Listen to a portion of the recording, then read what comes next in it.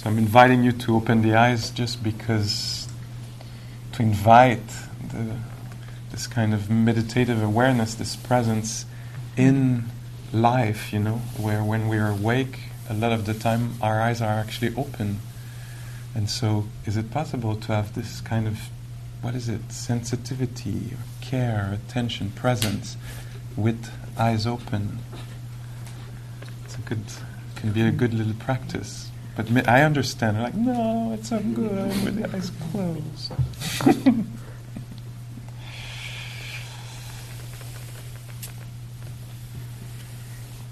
So I can't remember if I was here last week. Was I? No, because there was the retreat. Yeah. So last week I was on Tuesday night. I was teaching a class, and so I keep bringing from one place to the next the things that touched me, and because I think they might be useful things. But after the sitting like this, I can't remember the actual question, but the question was something like, what was rich in what happened? What was of value in what just happened in these 20 minutes of sitting? What would make you come back to a class? What was there something of value? And it was very interesting. Like it really, it's been a week now, and it stays with me even when I'm home and practicing. I'm like, wow, there was 4 answers, like boom, boom, boom, boom, boom, like this. And the 4 answers were such a beautiful description of practice. So one person raised their hand to answer the question, and they said this. To me, the value of what just happened is that there was a calming or pacifying. So I went from thinking about a lot of things to actually kind of tuning in and becoming quiet. So there was a quiet tuning that was is something I value a lot. That happens sometimes in meditation, and it just happened. And to me, that was the richness of this. Okay. So another person raised their hand, and they said, to me, it was good because people were, you could see they were kind of trying to put it in words, and so this person said, to me there was something about space. I almost felt like there was a different space, different inner space, So a kind of alteration of because it was the same room and everything, but there was inner space suddenly, instead of being under occupation, occupied, preoccupied, Suddenly it seemed like the space was opening up, the inner space. And somebody else in the back of the room raised their hand, and they said, to me, I think it was something about time. It's kind of time opened up. Like it felt like I was coming here and rushing to get here, and so many things to do all day, and suddenly it was a different kind of time. It was like outside of time, or time stopped, or time opened up. And already by that time I was very touched. I thought, wow, that's amazing, in like a few minutes. Even maybe the sit might have been only 15 minutes then. And such alterations.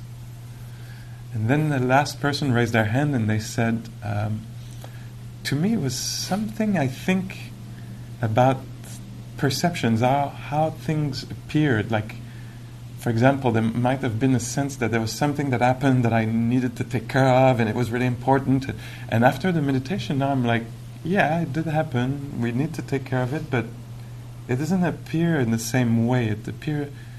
My perception of this problem appears different. It's still there, but can you relate to this? I could follow every one of these things, and but these are such unique expression of things that are very classic. They were actually all talking about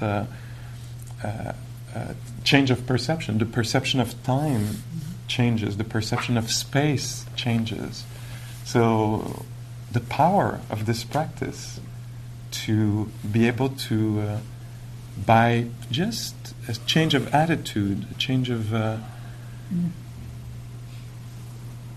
instead of telling life what it is, which could be one way to describe it, like you start to listen and things open up a bit. I don't know if you had access to this, that some of these would describe a little bit your experience. But it is something pretty common. If it's not today, it might be at another time. You might actually say, oh, exactly, that's it. Time just appeared different. And so it speaks to the power of these minds. They can actually alter reality for us in ways that are beneficial, not only for us, but for others. Because all these things described, I'm sure everybody benefits from that, you know. A mom coming back home was pacified, with a pacified mind, you know, with a calm mind, or a partner or a colleague that has more space in their heart and mind, or more time has opened to them, so they can really actually listen to you instead of like having you tell the thing very efficiently, so it's done, I heard you, yeah, you know. But there's lots of time suddenly. So this is talking about practice. And to me,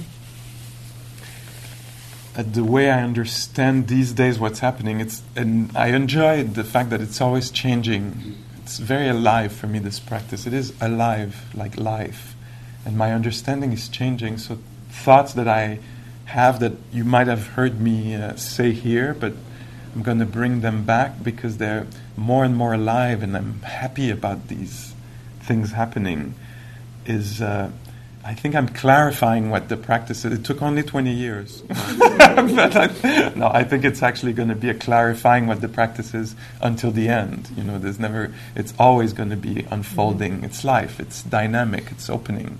So there's no, you know, I like that one teacher, Hamid, said, oh no, this thing about the awakening, the final awakening of the Buddha, I don't think so. I think it's perpetual opening, you know, like it's never going to end. I enjoyed that version. I wish the Buddha had taught that. We actually don't know exactly what he taught. It's 2,600 years of male dominance, mostly. Reorganizing reality. But so it's, in a way, it's good because it's open for investigation, as the Dharma is known to be, open for investigation, accessible here and now, in a very democratic way. But the way it appears to me these days is that, you know, there's definitely a while where I might have thought that good practice of meditation was to actually be able to follow the breath, you know, be able to feel the sensations. But now I'm like, no, that was not it. It's the way I was presenting the practice earlier, is like all these things, the breath is just there to reveal beingness, that there is sensitivity, there's consciousness, there's beingness that is happening. It's pointless that somebody could say, like, I can't follow the breath, you know, for 25 or 150 breaths, and I'm really on, and I'm never leaving it, and yeah, how's that helping you? It might be very helpful, but I think for me is that now, it's like, oh, there's a breathing being here. There's a sense of, I don't know what words to use. It's not easy, but you can tell me if it's something translated, or gives you access to something. But by noticing breathing, I notice that there is sensitivity or intelligence or cognition is happening. There's a being. Being is happening. The verb being. Being is happening. Sound is not like, oh, I can really hear sounds really precisely and cleanly or fully. It's because in hearing, I'm touched by beingness. There's a beingness happening here. And all the other things that I notice, they're revealing that there is this thing happening that is strange and awe-inspiring, maybe, or there's like, wow, there's aliveness, there's consciousness, and it seems to me that practice is mainly coming back to that. When the whole day I'm busy doing things and don't notice that I'm being, and that others are being also, you know, that we're being, you know. I don't notice this, but I come to meditation to take notice of that and be touched by that. To me, that's the opening of the heart. So if the beingness is a happy beingness, is a comfortable beingness, then joy arises. There's sensitivity, and it's delightful to be sensitive to little sounds and light through the eyes. It's remarkable that it's happening at all. So I'm touched by this.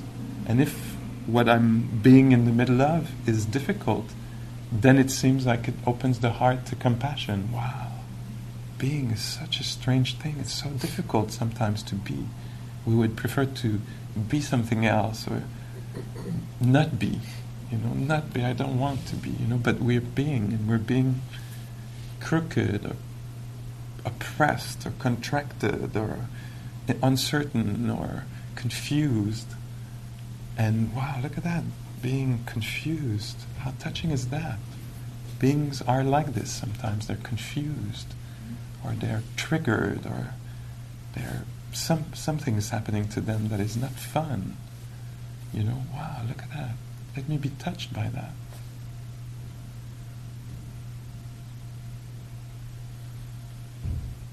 And what I'm noticing is that constantly in my life and in people I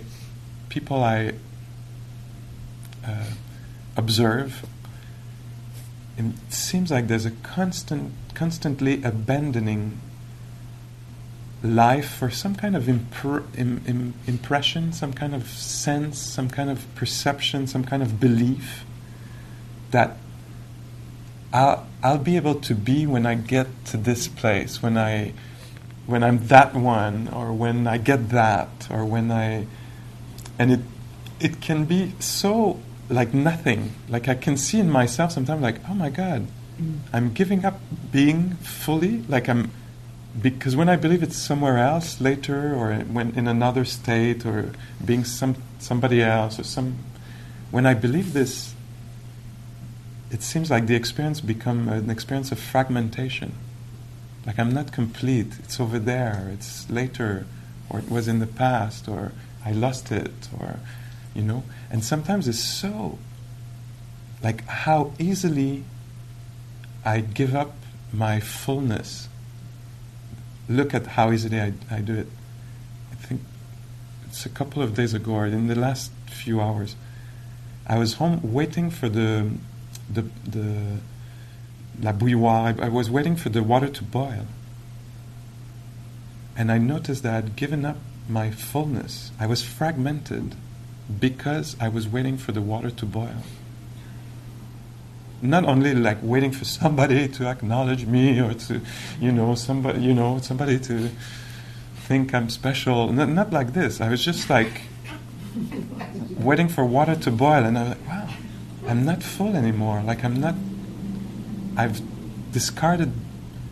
abandoned being because I think it's like I was like this, looking at the bouilloire, like, come on, I have to get there. The happiness is there, I mean, I'm putting words to it, but it's not words, of course, and the words are funny, but the experience inside is like, and I notice, I'll do this in traffic. Even walking in the street, I wait for the light, and I'm postponing my fullness because it's on the other side. Like when the light turns, then I'll be able to be full. But then I'm full because when the light turns, it's when I'm going to be on the other side.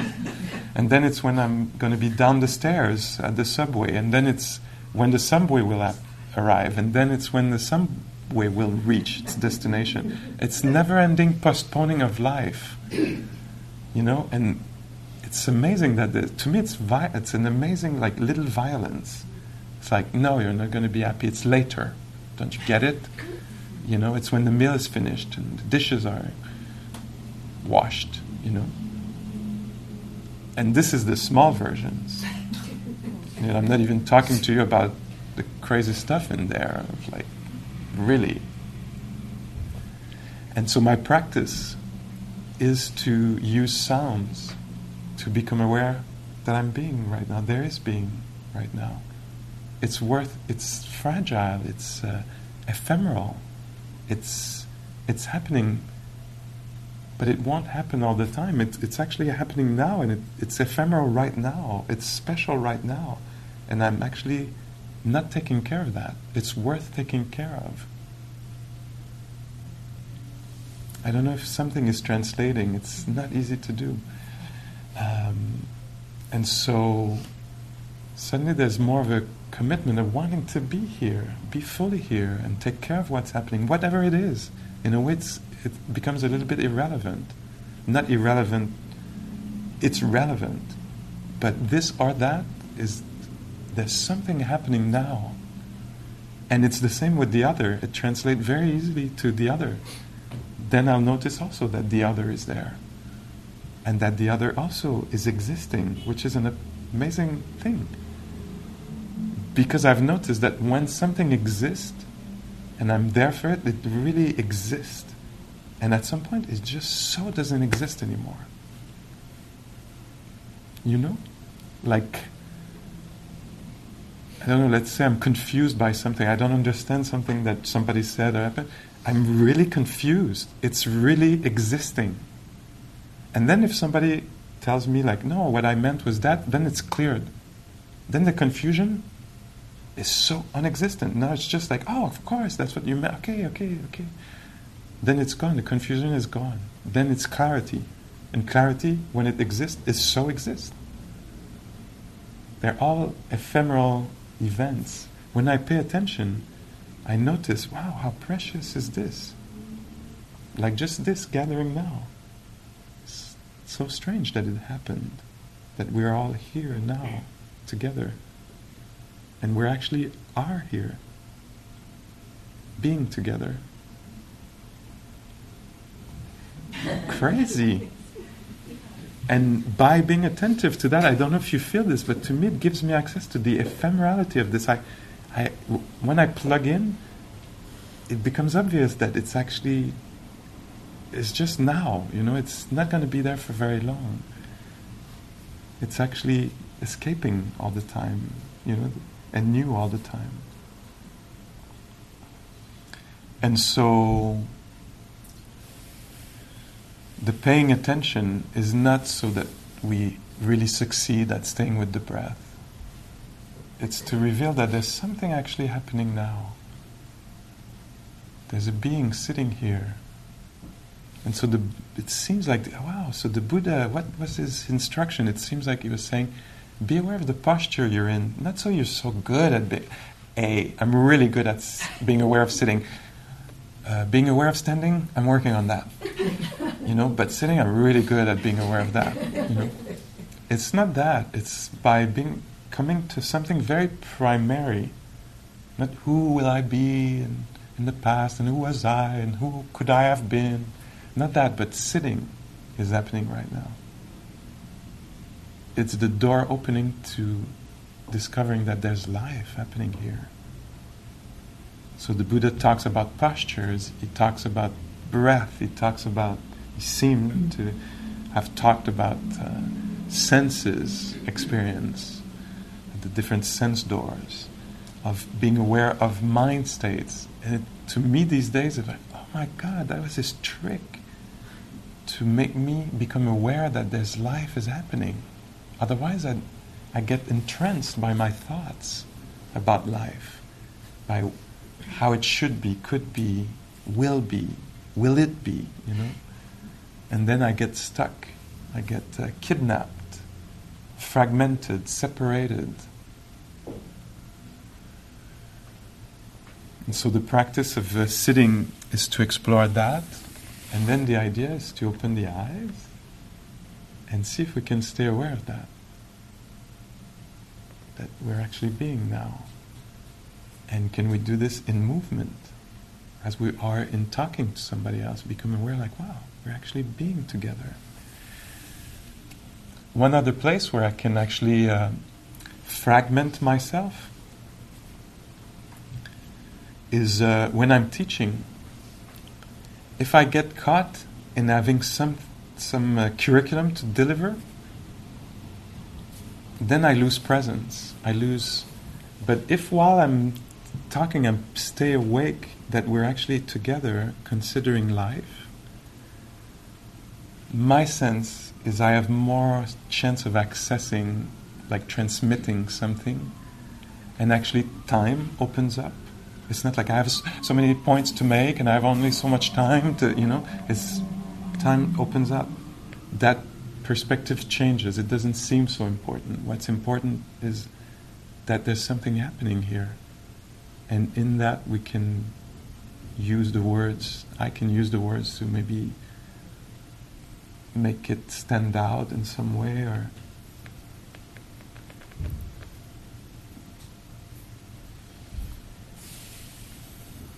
and so I don't know, does it mean something for you?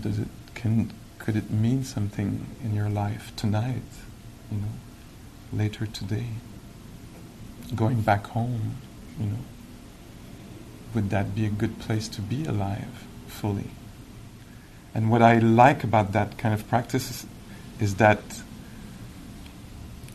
my sense is that things start to vibrate, resonate again. It's as if we were allowing the feedback loop. When I'm in my ideas of how I am, how I should be, etc., things are not vibrating in the same way, resonating in the same way. But when I pay attention, there's something special happening now. We're alive. There's a body sitting and breathing, and a heart beating. I'm touched. I'm touching life. I'm touched by life. It seems like, there's a resonance in the heart.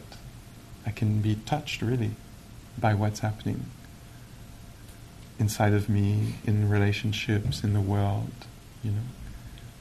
It seems like my chances of responding wisely or creatively or appropriately are heightened.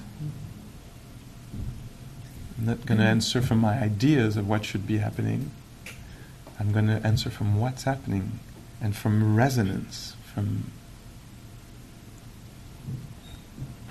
and it's good in and of itself, to be vibrant, alive, really alive, not half there, but fully there.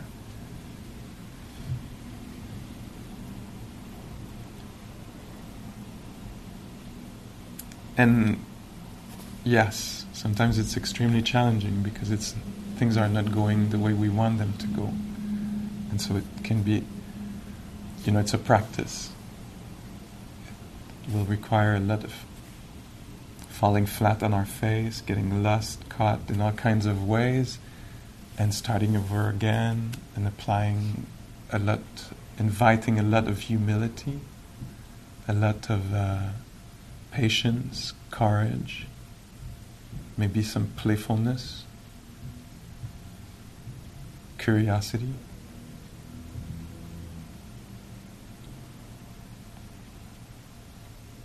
So I don't know if there are comments or questions or things to be named or explored more.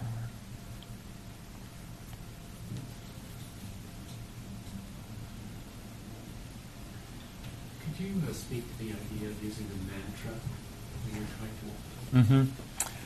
It's going to be hard for me because that's not been my practice. I've not been taught that. So I think I actually don't know, but being a white male, I have an opinion about that. Like, I have an opinion about everything. And I believe it's of value. So I'm speaking from my white male location here. So you can take everything with a grain of salt. So I have a sense that it could be really helpful to gather the mind that is scattered. So if I'm all over the place, if there's a mantra, it could gather the mind. So I'm repeating the same sounds or series of sounds or sentence. It could really gather the mind. When the mind gathers, it can be very satisfying, fulfilling. When the mind is gathered and stays on an object, it could be the flame of a candle or a mantra, or the breath is one object that we use in meditation. When the mind gathers, often what will happen, it takes time, and dedication and stuff, but when the mind gathers around something, it often will become happy because the doors of the difficult emotions close. So if I stay with Om Mani Padme Hum, and I'm dedicated to that, I embrace that, at some point the desire for something else will disappear. This door will close. The aversion to what's happening, opinions about what's happening, wanting something else to happen, these doors will close. It will be energizing because I'm not leaking in all directions. Oh, yesterday, next week, energy is gathered, so suddenly there's no more problem of energy. Oh, I have to meditate. There's no this. There's this. It can become delightful. Contentment can arise. There's a fullness in that activity, and so it feels really good. In terms of the development of wisdom, the way I understand the practice is that there's none. It's not investigating reality. It's not learning to be with reality. It's actually gathering the mind, which is extremely important in one's life and practice, to have a mind that is able to remain, stay. For insight, like what we're doing here is insight meditation, it needs some concentration, some unification, or what I was calling earlier, pacification of the mind. To see actually what I'm describing, to tune into beingness or whatever else we're tuning, the ephemerality of things, how life is flickering, like a series of impressions, one needs to be attentive. So the mantra could serve as energizing the mind, gladdening the mind, and making the mind sharp. But wisdom is something else from what I understand.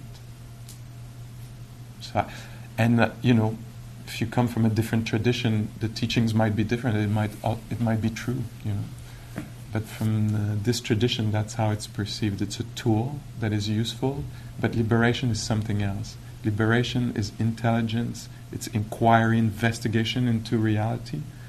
This cannot be done if the mind is too occupied by a mantra, for example. Okay, thanks.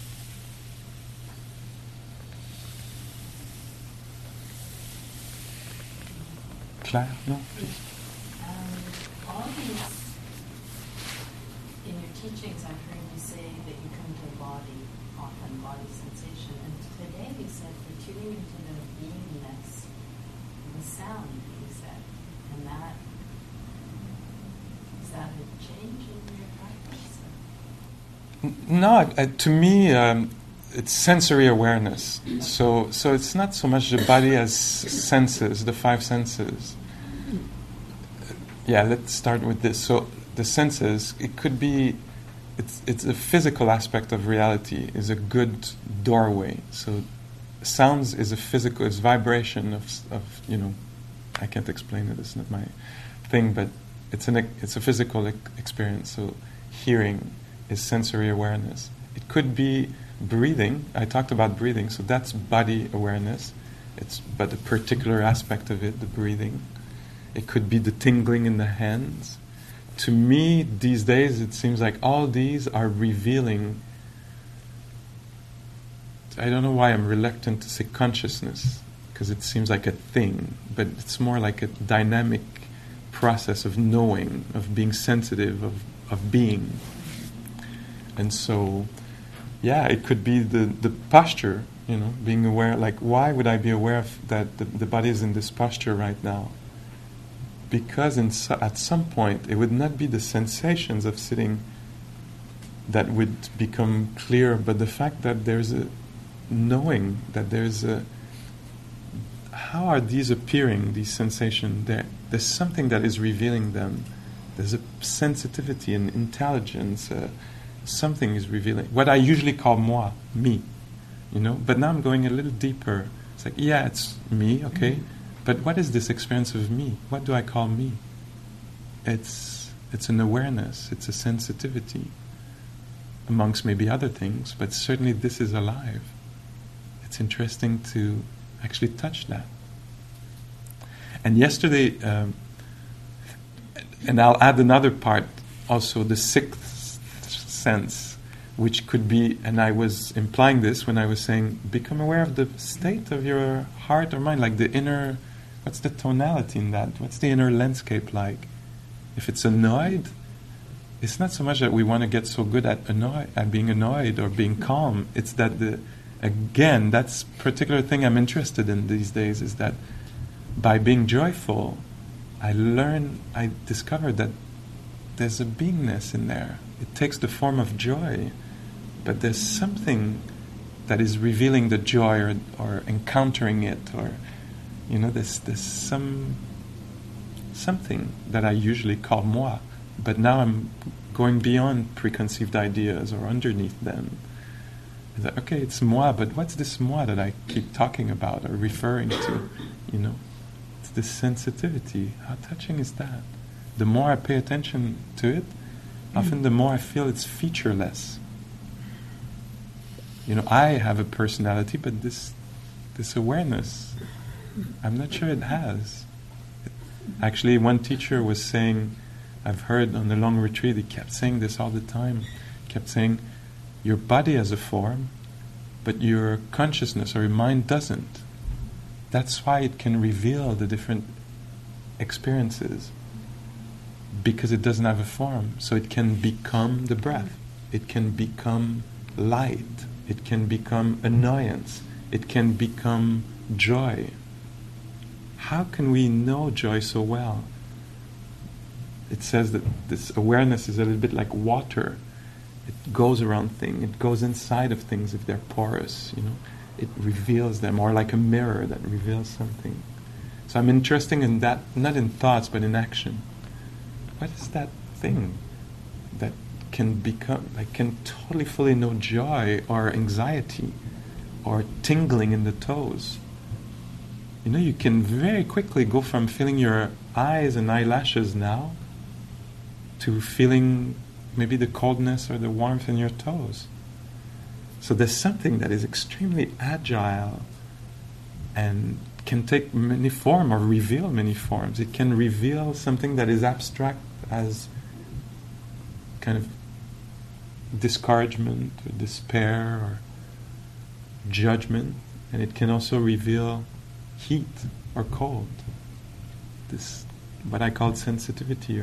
It's interesting to pay attention to that instead of what I want and what should be happening. There's something happening now that is very kind of mysterious and beautiful, maybe.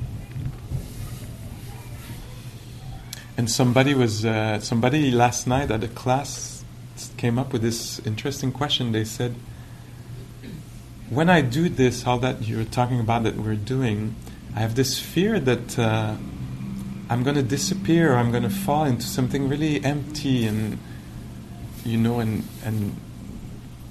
some emptiness, or some, and the expression he used was by becoming kind of detached, like what you're suggesting, and I said, I think you might be, check it out, but you might be functioning, understanding all this from preconceived ideas, because what I'm talking about is vibrancy, is fullness. I'm not talking about emptiness of anything. I'm talking about fullness. I'm not talking about detached and removed. I'm talking about proximity, about closeness, about intimacy. This is the practice. Practice feels, it comes close to. It goes into the breath. It goes into the joy. It goes into attention itself. It's not removed. This is not going to happen to you, but I understand maybe the fear is there for some reason. But listen to what I'm saying and try it out, like from that perspective, that it's actually very much alive, what we're talking about. It's very vibrant where we're going. It's not dead. It's much more alive than what we've been up to now, maybe. I don't know. So, language sometimes gets in our way. Yeah, and sometimes it helps. So, I thought that I was with you. Yeah, until. Yeah, so I just wanted to try something out. Because when you were speaking earlier, I was translating it into presence. Yeah. However, listening to you, as you've now been speaking, I have the sense that presence, like really being in the nanosecond, is also another tool, like being aware of the breath or anything else. That really, you're talking about as a tool. Yeah. That's like the nuance that thing you're questioning and the thing that like seem to really appear. Presence that it's Yeah, all this to me is really good stuff for investigation in real time.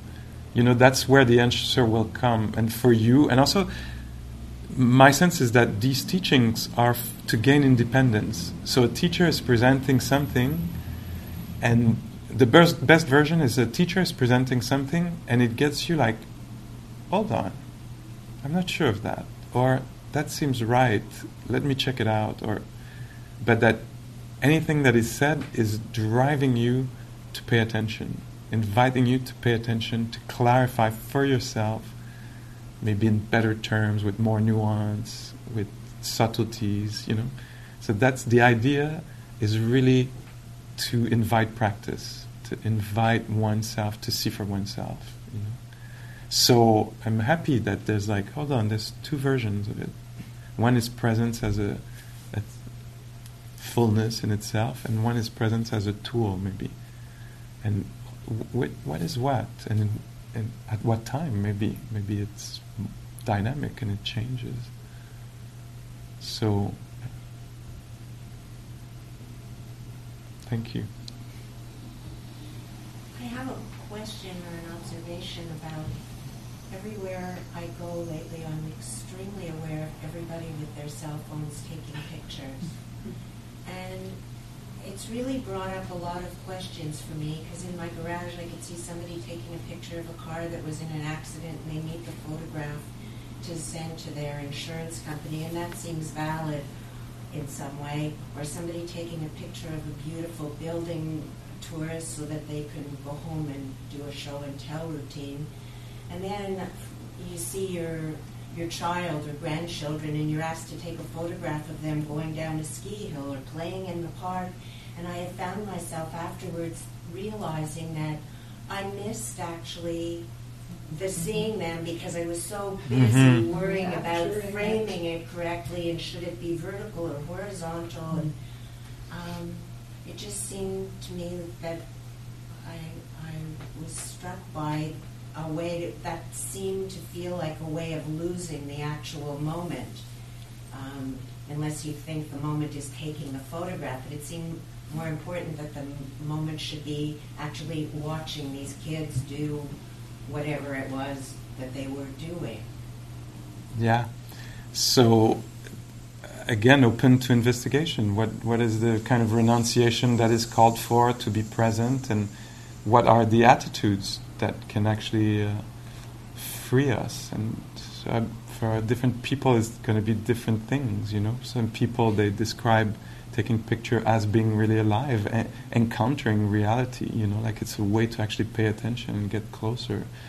But if you're caught into, wanting to stop a moment, so it looks like it's helping you acquire it's a kind of acquiring. All these are calling for being attentive, and mostly it's for ourselves, because otherwise it can easily be judgment for others, It's like, it's full of judgment. Guilty as charged. This is one good way to not be in the present, to have an opinion about it, It's one way to remove oneself and to create separation and fragmentation and stress. So one can be aware of that, and be curious about this, Oh, I'm curious. So you have let me go. I think I've seen hands around here, and I'll come back. But I really like the use of the word beingness. Yeah, it works for you. Yeah, very much so.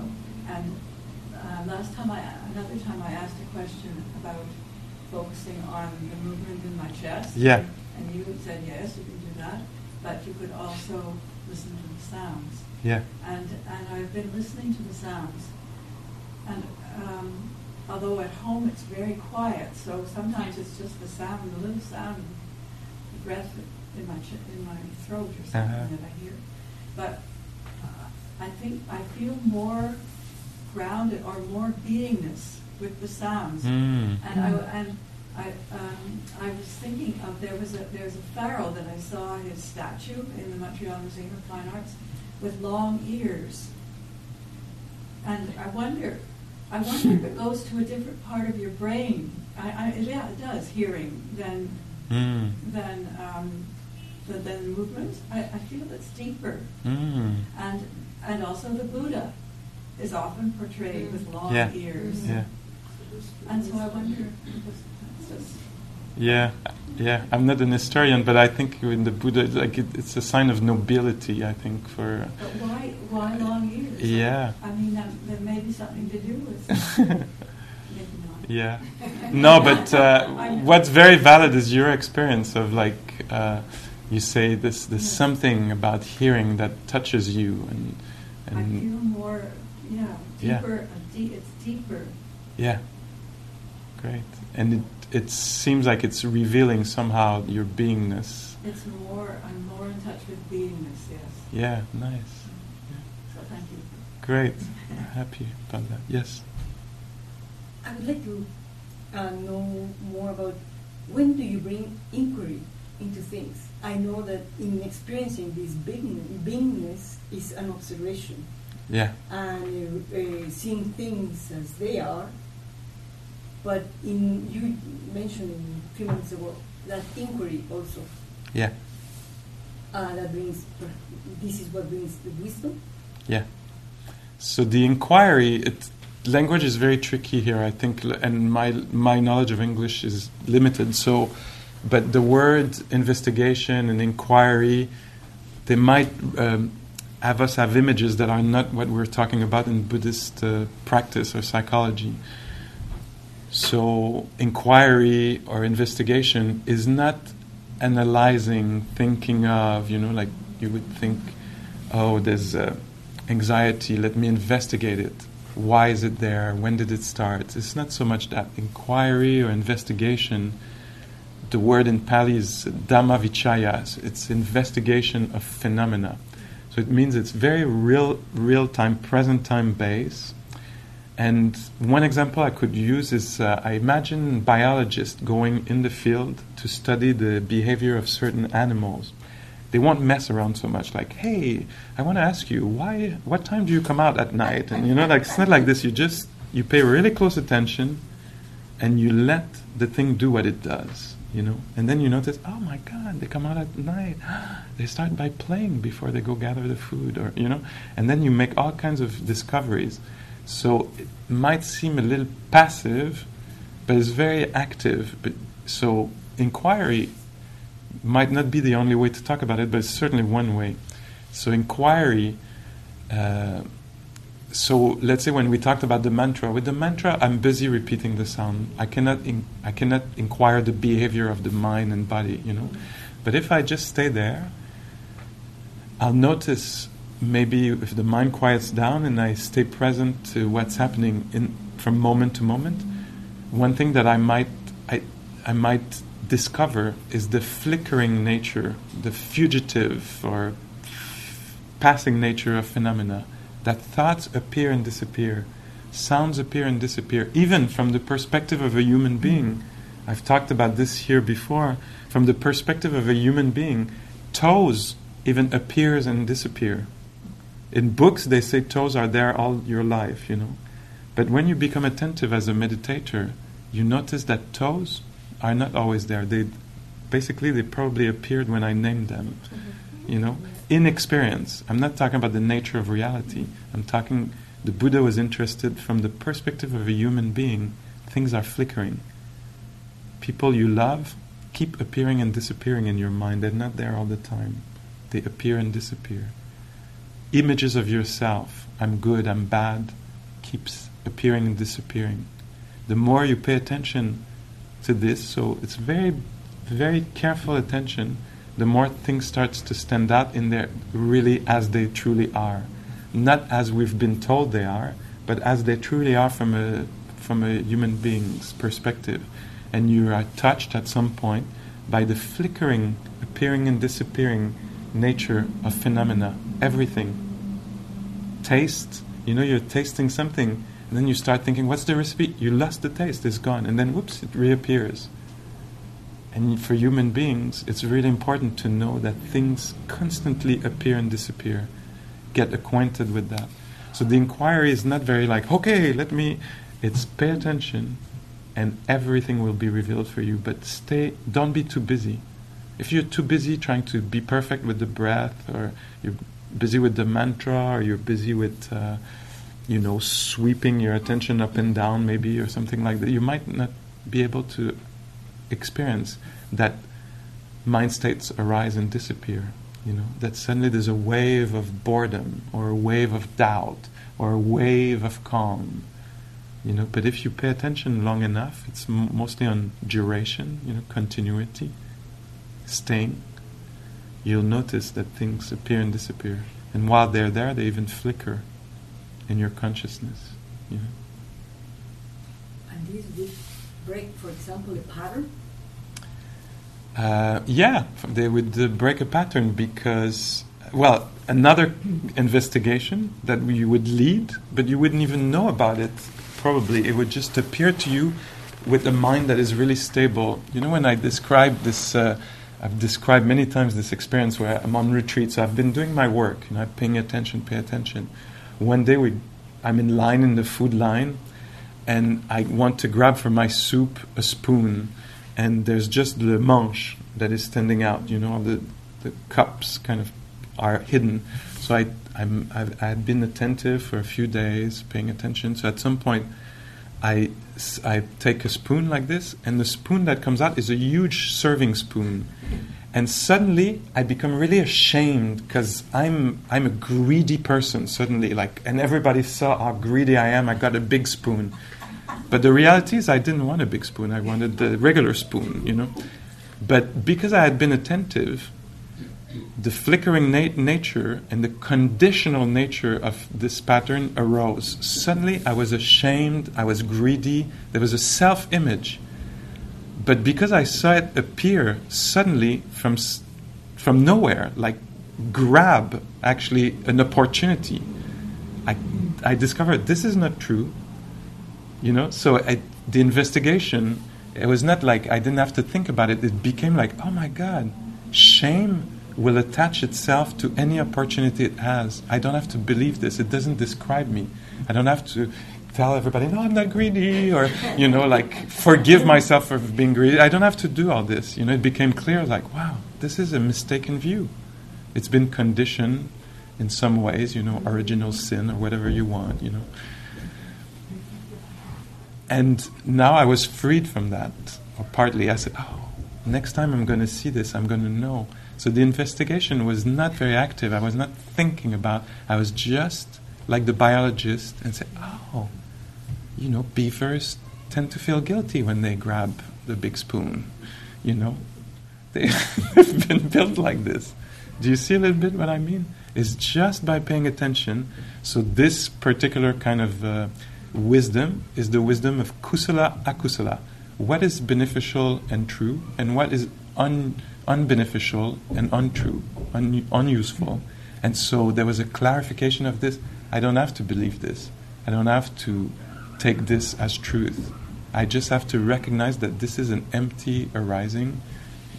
It's a mistaken view that arises. And so I can be caring or laughing about it, but I don't have to own it, identify with it, fused with it, be entranced by it. Yeah. Thanks. Thank you. Okay. Yeah. So Last. just quickly. Now that you said that, thank you. It really clarified for me because I've been observing anger. Yeah. So I feel that when I observe it, when you observe it like rising, it's like, oh, this is anger, and and what it causes. If I was not observing it, I would totally go into it. Exactly. So important, and but because I observe it, I laugh at it. Exactly. And I'm like, oh, okay, that was anger. And then, and I tell the person, I was going to get angry because of this, and then we laugh at it and we make a joke. And thank you, now you clarify. It doesn't mean that I don't get angry. Yeah. Sometimes I don't observe it and I do get angry. Yeah. And then I realize after, it's like, I got angry this time, okay? But sometimes you're not fused with it, you're not totally entranced with it. It's not like this other person is like that, it's just like, I'm under the spell of anger. So you wake up. So sometimes you'll find it funny and make you laugh, and sometimes it won't be funny because it'll still grab you, but still you can do the work. Like, oh my God, I'm so angry. Yes. And being with a conscious being is so much more safe than being with somebody who's impatient and is unconscious. They'll make you pay for it. Or somebody who's angry and they're unconscious, they might say like, "No, I'm not angry. It's fine. And then you have to carry their anger. You're like, "No, I can see you're angry. We can solve." "No, I'm not angry. Or they're angry and they lash at you. And if you're conscious, you can say to somebody, "I'm actually really angry right now at what you said. So I think we need to unpack this a little bit, or maybe I need just a few minutes because I'm really." And the other person is safe. You won't actually abuse them, You'll say, "Oh, hold on, that doesn't work for me. I can see, like, by the anger arising, I can see this is not a good deal right now." Yes, so, and you own it, you're responsible for it. Yeah, totally. So thank you. Thank you. Clarify that. Great. So, it has been really helpful, observing these emotions. Yeah. Being awake to the mind states. Yeah. Nice. Okay. Let's just take just a minute here to just notice what's alive. Become conscious of something, the body sitting, breathing, hearing, or the inner state. No need to change anything, just become really aware. It's like this right now.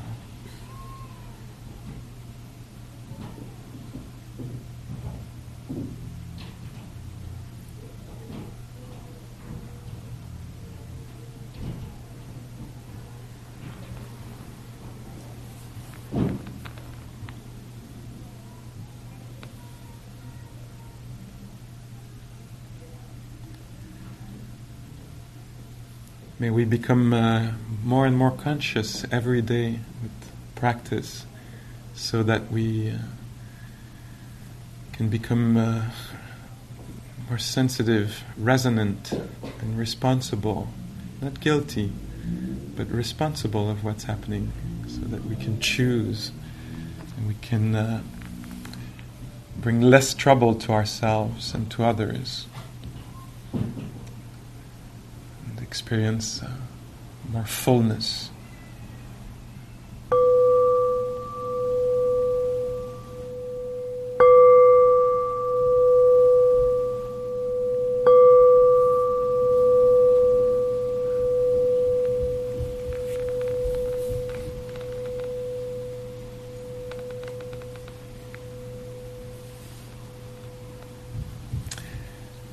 Okay, thank you so much for your consideration. There's a lot of stuff in there, but hopefully a little something will be of help this week. Thanks. Thank you. And thank you for the dana as you come out. As you know, there's 2 boxes. One is for the center, who's welcoming us here. So the center is taking care of us. It's good to take care of the center, and the teacher lives on your donation, and I ate today, and I truly hope to eat tomorrow. Thank you.